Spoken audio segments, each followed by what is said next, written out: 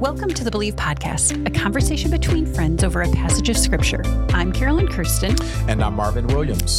And today is episode 111, Triple Ones. Yep. We are continuing our look through the Gospels, and today we're going to see that Jesus calls the disciples, and we'll start looking at the Sermon on the Mount. All right. So I have two questions, and we can answer both. But, okay.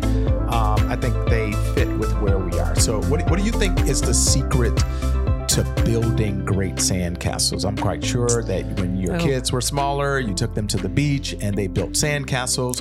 What do you think is the secret? Okay, number one, if you're at Lake Michigan, don't build too close to the water. We have made that mistake with the tides, and you get it just perfect, then all of a sudden it's washed away. Yeah. But also there is a certain moisture content. Yeah, that's right. There is a particular chemistry. I don't know. Is that chemistry? It is chemistry. Yeah, I think so. You got to hit that right. So it will hold its shape, but not too muddy. Yeah. Yeah. How about you? You have some other insights? Yeah, same thing. The moisture, the water and the sand, it's almost like building a good snowman. Yes. The snow has to be a certain consistency, has to be kind of wet, but not too wet. And so I think the moisture, a certain consistency to help create, the stiff walls. And so I think having a good foundation where you're building, if it's too sandy, right, then it's not gonna last. So I think that's part of the consistency as well. So plenty of times we would go to the water, get, buckets full of water, and we would just pour it in the sand to make it a little bit more solid. Mm-hmm. So I think a good foundation is good. But here's a second question, which is kind of related. It might sound different, but it's unrelated, but it is. How do you feel when you offer someone good advice, sound advice, and they actually reject it? I do not like that at all. If I have something that I think is good wisdom for you, well, that's your problem, I guess. Hope that works out for you, friend. No.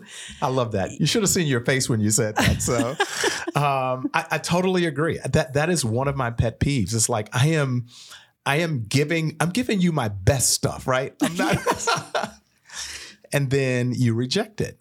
And then there are consequences, and then you come back and I want so badly.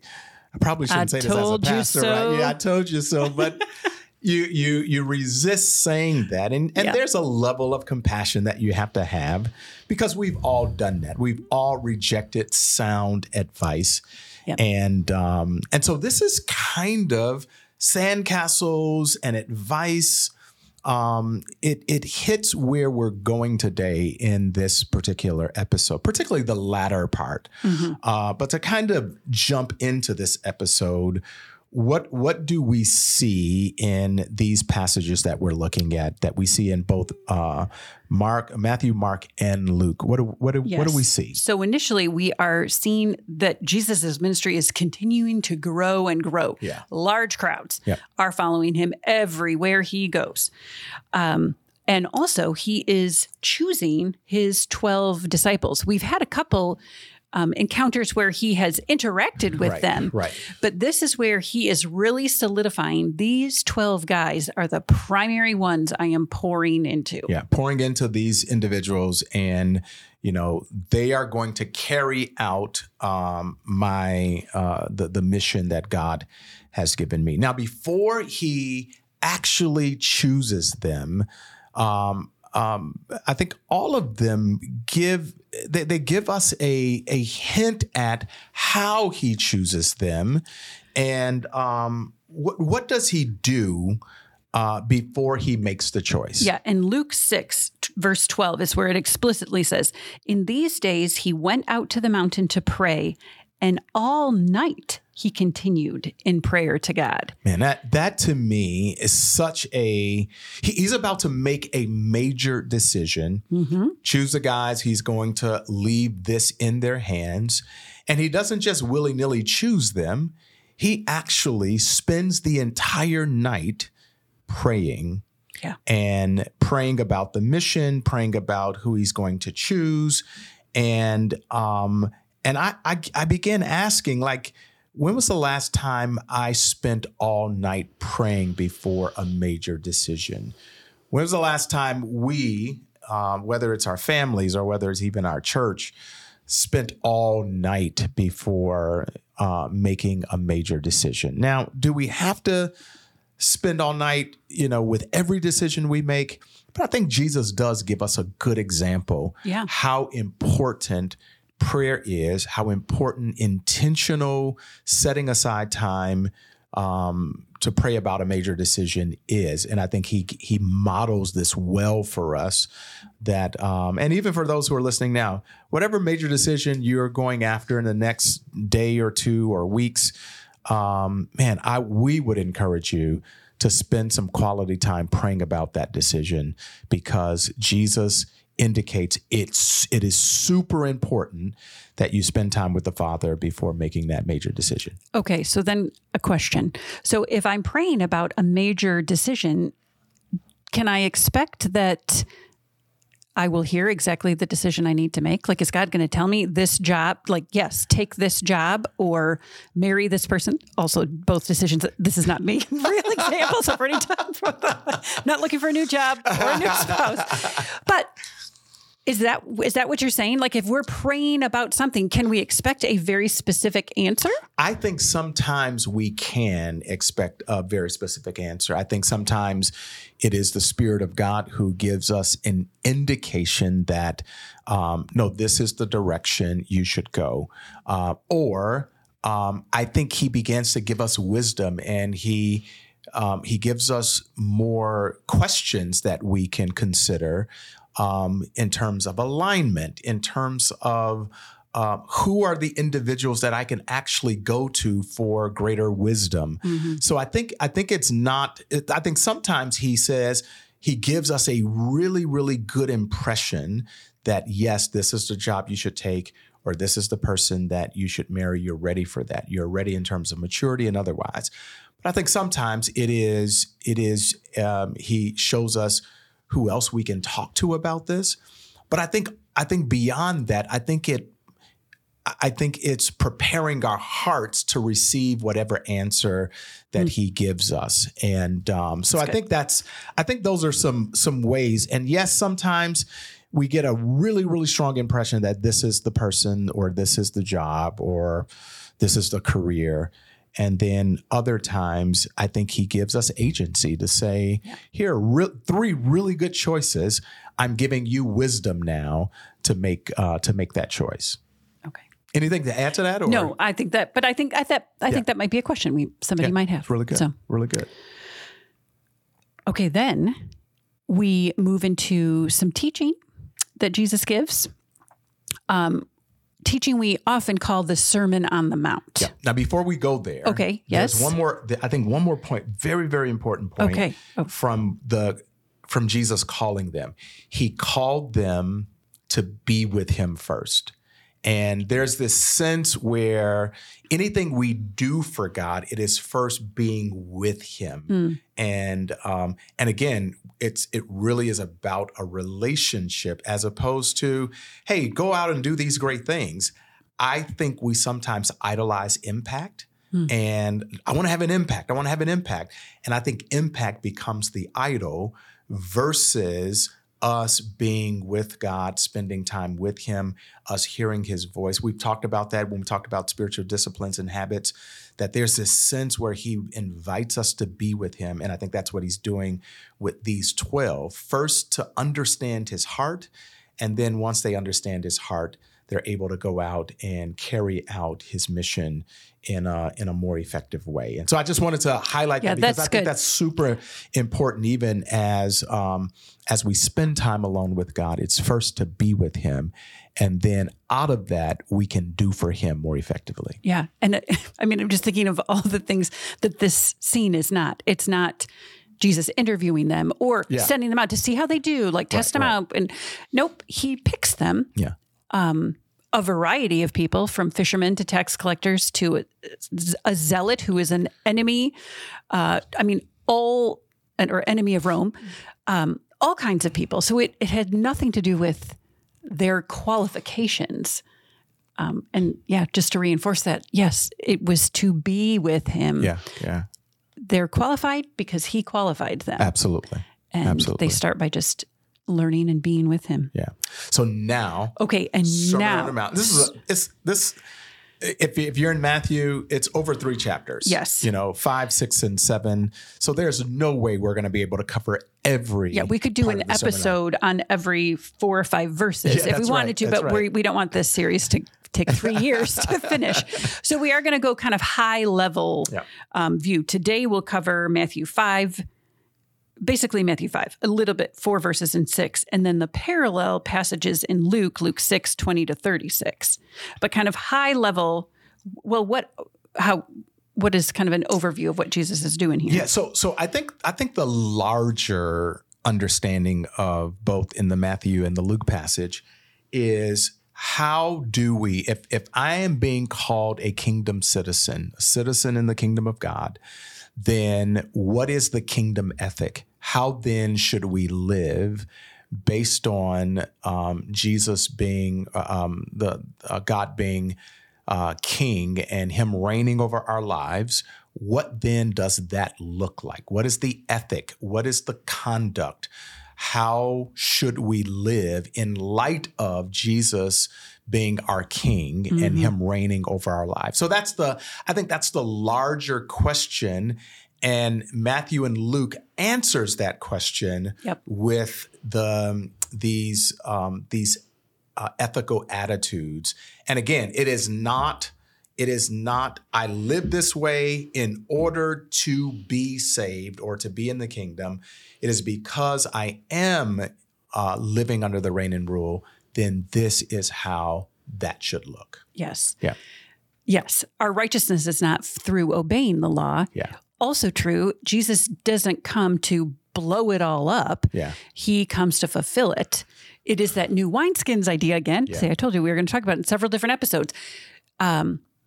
It's a new way of living, a new way of looking at these things. I mean, there are several, particularly in Matthew, where Jesus says, "You have heard it said, but I say," and on topics of anger, lust, divorce, prompt oaths, revenge, and loving your enemies. He's quoting law, and then he's taking it to a new level, a deeper level, and really even a more heart level. Absolutely. Obedience that we are called to as followers of Jesus. Yeah. And he's clarifying it. So for instance, if we take the adultery or the anger one, for particularly the adultery one, said, "You have heard it said that you should not commit adultery." And then Jesus goes on and said, "Hey, I am getting at the heart of it. I'm saying I'm getting to where it actually starts. When you look at someone with lust, then that's where it actually begins." Again, the anger piece, it is, I want you to understand where anger begins. It's not, yes, anger ends in killing someone or hurting someone. I'm saying I don't even want you to begin to be angry, because anger is connected to those other acts. And so Jesus clarifies the law, saying, and almost gives it its original intent and purpose, and not just behavior modification, which we are so prone to do in our world. But Jesus says, I'm going after your heart. And if I can change your heart, you won't, number one, you won't get angry, you won't lust, and you won't do those other things that are connected to those things. So, we talk about this in spiritual parenting, that it is not just, we don't want to just focus on our kids' behavior, because if they're obeying, if the behavior looks good because they're afraid or because they are naturally compliant, but it doesn't change their heart, they're not going to continue in that when it gets hard or when it gets difficult. Paul David Tripp, in his parenting book, uses an analogy of an apple tree and how just tacking apples on an oak tree does not make it an apple tree. Yeah. It is the heart of the tree that makes it what it is. So the same thing. It's a great example. That's what Jesus is saying. It's not just about these outward behaviors. It is the heart change that he's drilling down and that's the transformation of the heart, not just outward behavior. Absolutely. So if we were to look at, you look at the Luke passage, the Matthew passage, I think these would be considered foundational Christian teachings. Yeah. So if you said, okay, if you didn't have any other writings in the Bible, if you said, if I wanted to focus on just the next 30 days or the next 60 days or the next 90 days, and I wanted to know what is it that Jesus expects of me or wants from me, or where can I begin, I would drive people to the Sermon on the Mount, because it is in fact the foundation. It's the consistency in the sand that builds the really good sand castles, right? It is Jesus's sound advice on how to live in the kingdom of God. If you want to know, what kinds of spiritual disciplines I should focus on, I think he tells us prayer and fasting and generosity. Those are, again, foundational teachings.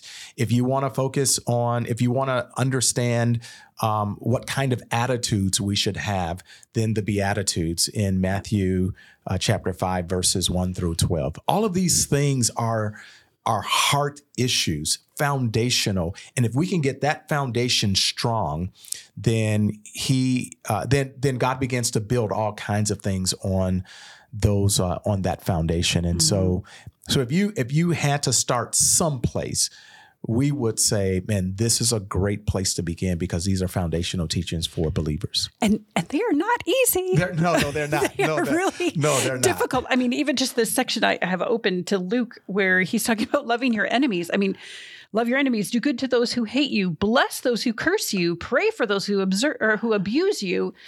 To one who strikes you on the cheek, offer the other, give to everyone who begs from you. I mean, it is this constant laying out selflessness that we are called to. On the one hand, it shows us how much we need Jesus. And thankfully, we have Jesus. We have the Holy Spirit to enable us to live lives like this. And the whole idea, so I have a new perspective on the word love in the Bible. I was at Taylor University visiting my girls, and the chapel speaker was Beth Guckenberg, and a portion of her talk, she talked about the Hebrew word for love is ahava. Okay. I think I'm saying that right. Mm-hmm. Okay. And so she made the point, first of all, that the first part of that word, the first four letters, so ahav, means to give. So built right in to the word love is the concept of giving, that love is giving. And then she shared that she was teaching on this, and somebody actually interrupted her and said, and not only that, well, he said, you're not saying it right. It's not ahava, it's ahava. But you are supposed to carry out that last syllable as long as you can. The idea that until you are out of breath. Wow. So that love means giving and giving and giving until your last breath, until you are out of breath. Great. Isn't that really good? I'm telling you, I will never think of love the same way again. And so that as I'm reading this, if you love those who love you, what benefit is that to you? For even sinners love those who love them. But Jesus is challenging us to give and love and love and love and love until we are out of breath, until we are breathless in giving and loving. That is so good. And I think it really does sum up the Sermon on the Mount. And literally, whether it is loving God and loving others, it kind of comes back to that, the great commandment, love God, and our loving God is expressed through our loving other people. And I love this concept, which lets us know this is a lifelong journey. Yes. Love and give until you're out of breath.